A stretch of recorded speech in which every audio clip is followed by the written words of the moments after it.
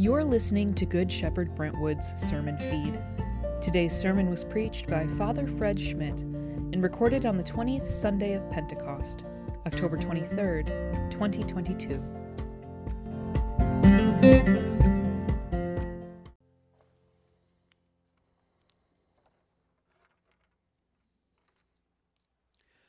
May the words of my mouth and the meditations of our hearts be always and everywhere acceptable to you, O Lord, our strength and our Redeemer. Amen. Please be seated.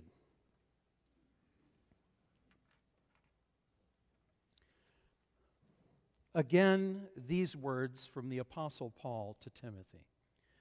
I am already being poured out as a libation, and the time of my departure has come. I have fought the good fight. I have finished the race. I have kept the faith. From now on there is reserved for me a crown of righteousness, which the Lord, the righteous judge, will give me on that day, and not only to me, but also to all who have longed for his appearing. As you might have guessed, there is a lot that I don't share in common with Paul. Obvious things. I'm not over 2,000 years old and dead. I didn't grow up a Jew. I didn't have a conversion experience that knocked me off my horse. I don't, in fact, even own a horse. I am not what is likely the church's greatest evangelist ever.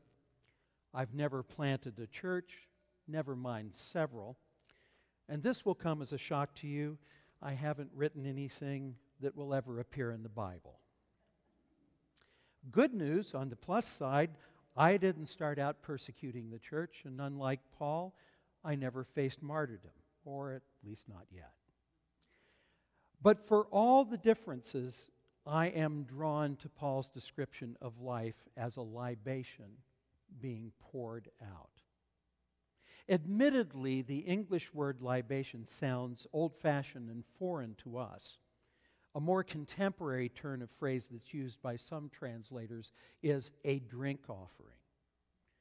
And the image is a powerful one borrowed from the ancient Jewish temple, in which wine was poured out at the base of the altar as a part of a sacrificial rite. It certainly refers to Paul's impending death, but what Paul is also saying is that his life has been a drink offering, given freely to God, poured out without reservation, in the same spirit that his Jewish predecessors sacrificed unblemished, expensive animals in an act of gratitude and surrender to the God that made them and freed them. The verb that Paul uses in the Greek also carries with it the sense that this offering is in the process of being poured out. And it underlines that process as a way of living his lifestyle from the moment that he was baptized. The language also suggests that while he is in the hands of the Roman authorities, he is not under their control. His life has been and still is offered to God with a freedom that both defies and transcends his circumstances and Roman power. Now, let me explain why I find that such a powerful way of describing life, with the hope that you might connect with it too. I was not supposed to give the first of the sermons during the stewardship season. That was rightly and appropriately Mother Natalie's job, and candidly, I was quite happy for her to do it. When the vestry called me as vice rector, one of the questions I was asked is, will working for your wife really be okay? And my response, only partly tongue-in-cheek, was, of course it will. One, we work together all the time, and two, I don't want her job. So when I realized that I was going to be the one who preached the stewardship sermon this morning, I had to do some personal and theological work that I have rarely had to do for a sermon of this kind. And it occurred to me that the role of clergy when it comes to the spiritual discipline of stewardship is probably something of a mystery to the membership of any parish, not just this one. And there are probably questions and assumptions that are never articulated. I could think of at least 6 of them.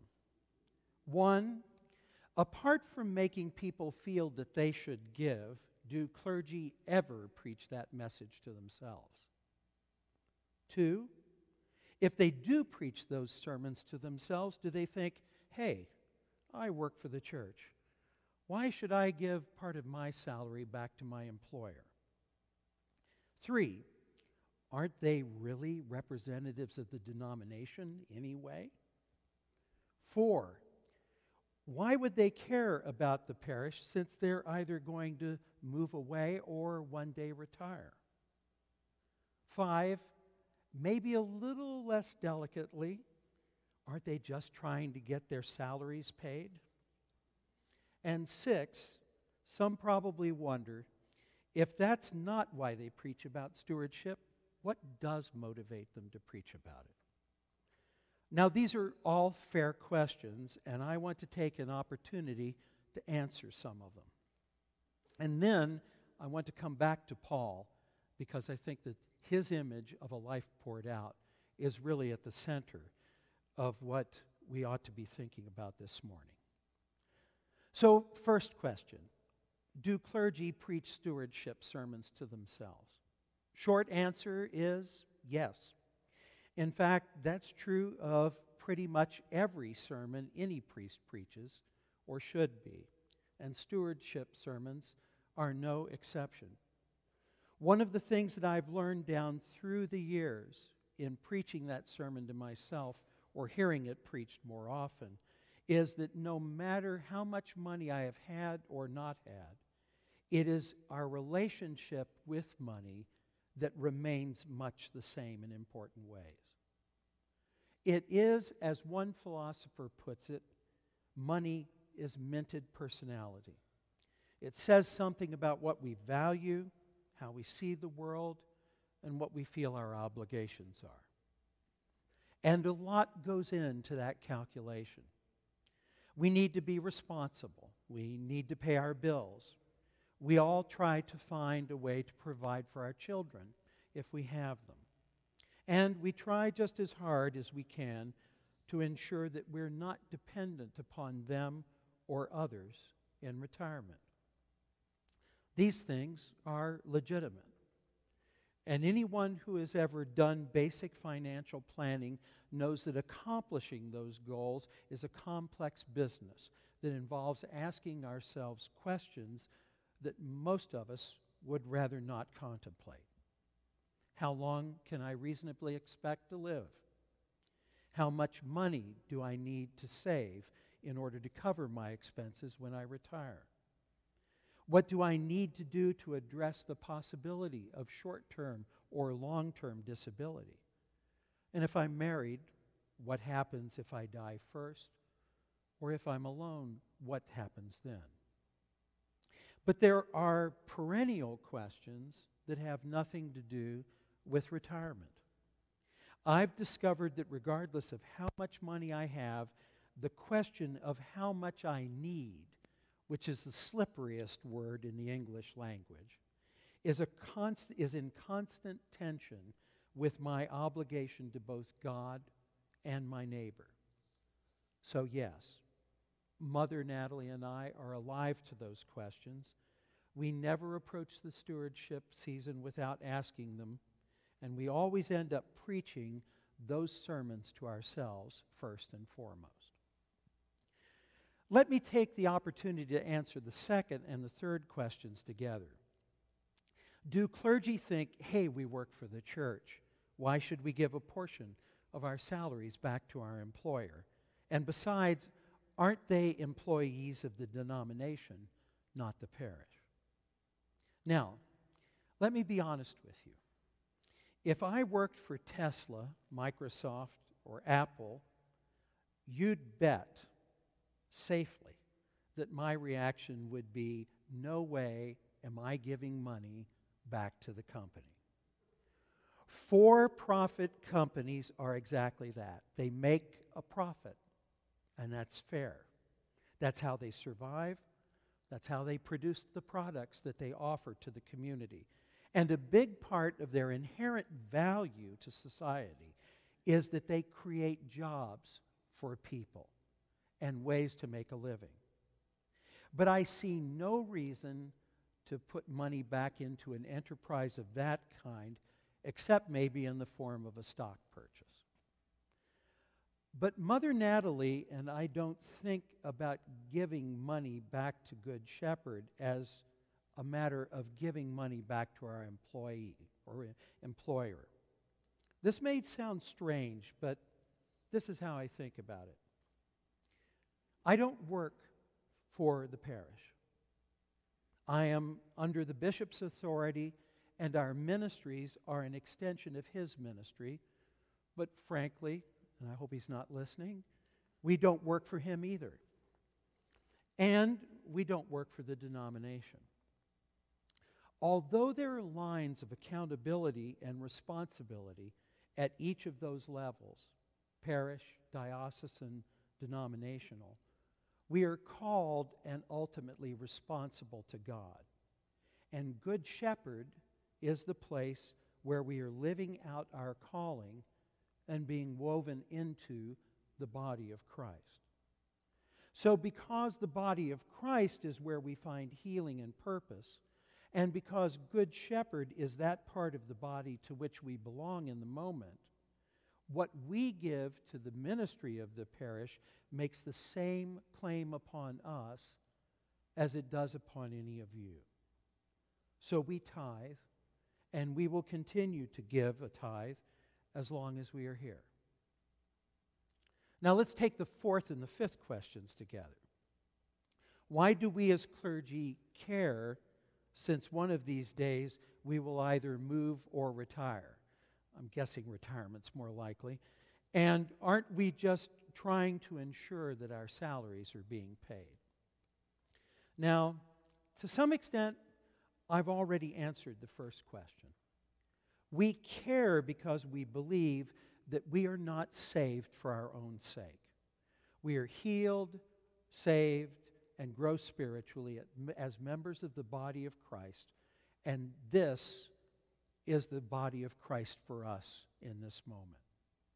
So we care because we believe in the power of Christ to heal. We care because we believe that it is only in Christ that our lives find meaning and purpose. And we care because in this little part of the world, Good Shepherd is God's instrument. We also care because we long to see this parish fulfill its place for God's will in the world. And not just while we are here, but for years upon years to come. And that begins to explain why, from our point of view, salaries are not what concerns us. In order to be effective servants to Christ's body, our concern is and must be the strength and the vibrancy of this community.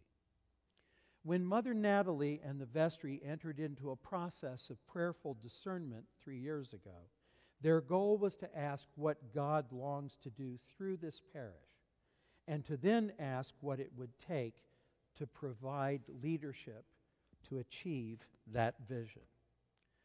That vision, that mission, not the staff salaries, are what drives the budget.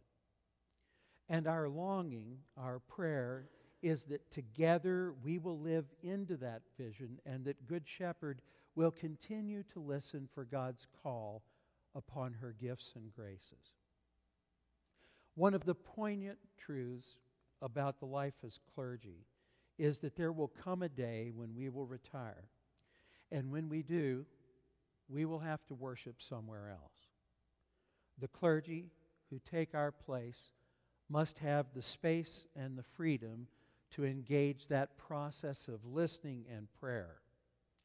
But that does not mean that there will ever be a day where you will be far from our hearts. Our prayers and our love will always belong to you, to this place, and to those who follow us here. And that prayer will be that in whatever way God is able to use us, that His work, His promise, will continue to be thread through the life of this community. And that sixth question brings me back to Paul and our shared responsibility in this season of discernment. What does motivate clergy to care about stewardship? And let me broaden the question and say, what should motivate all of us? You know, growing up, I suppose, I was something of an old soul, or maybe I was reared to be one.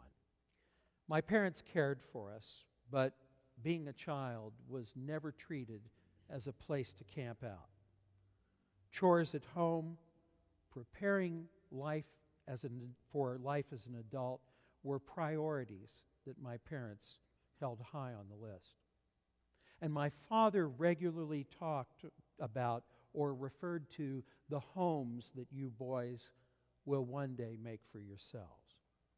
So I intuitively wondered what life was about and what its overarching goal ought to be. You could say, to use Paul's words, I was looking for something to pour my life into. For a long time, I tried to answer that question by thinking about life's work. And there was a certain legitimacy to that version of the question. I am convinced that work, whether it is the work we would prefer to do or not do, whether it's work we do professionally or not, is a laboratory for giving expression to our faith and to our commitments, both in terms of what we do and especially in how we do it. But 2 car accidents and 3 years in back braces as a high school student brought home 2 truths to me that shaped everything else. One was mortality, the brevity of life, and its fragility. The other was the realization that a life poured out doesn't somehow claim all of us, then it doesn't claim us at all. A life poured out has to include our body, mind, and soul, our thoughts, our feelings, our actions, our work, our recreation, our friendship and families, and the way that we use money. And then it becomes a life's vision. It became clear to me that getting an education, a job, or career was not going to be enough. And it was in Christ, in my baptism, in a lifelong journey, that I found that one commitment that gives everything else meaning. It is only in Christ that we have something worth pouring our lives into. And it is only life in Christ that gives meaning to everything else. Now, how is tithing related to that? It suffices, I think, to make just 4 brief but important points. 1, Christian spirituality is incarnational. And until it is expressed in all that we do and say, it has yet to find full expression in our lives.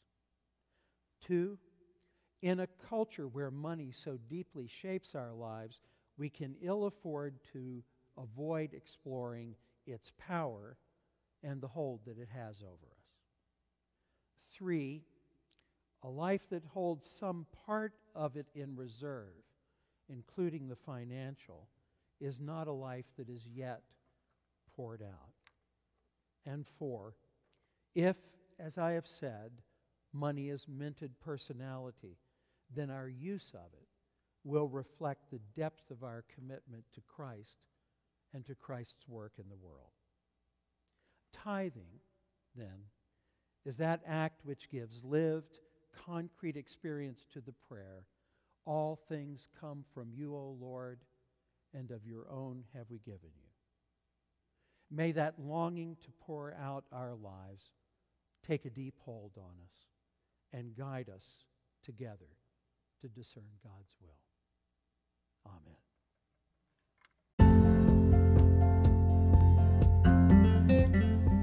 Thanks for listening. If you're interested in hearing our sermons in real time, you can check us out at our website, www.goodshepherdbrentwood.org, or attend online during our 10:15 Sunday live stream on YouTube.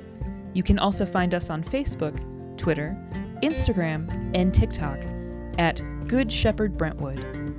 If you have any questions or comments, or maybe you'd like to meet with one of our clergy, you can email us at office@goodshepherdbrentwood.org. Or, if you're interested in visiting in person or have questions about our programs and services, you can text 615-637-3738, where you'll be contacted by our staff. We'd love to meet you.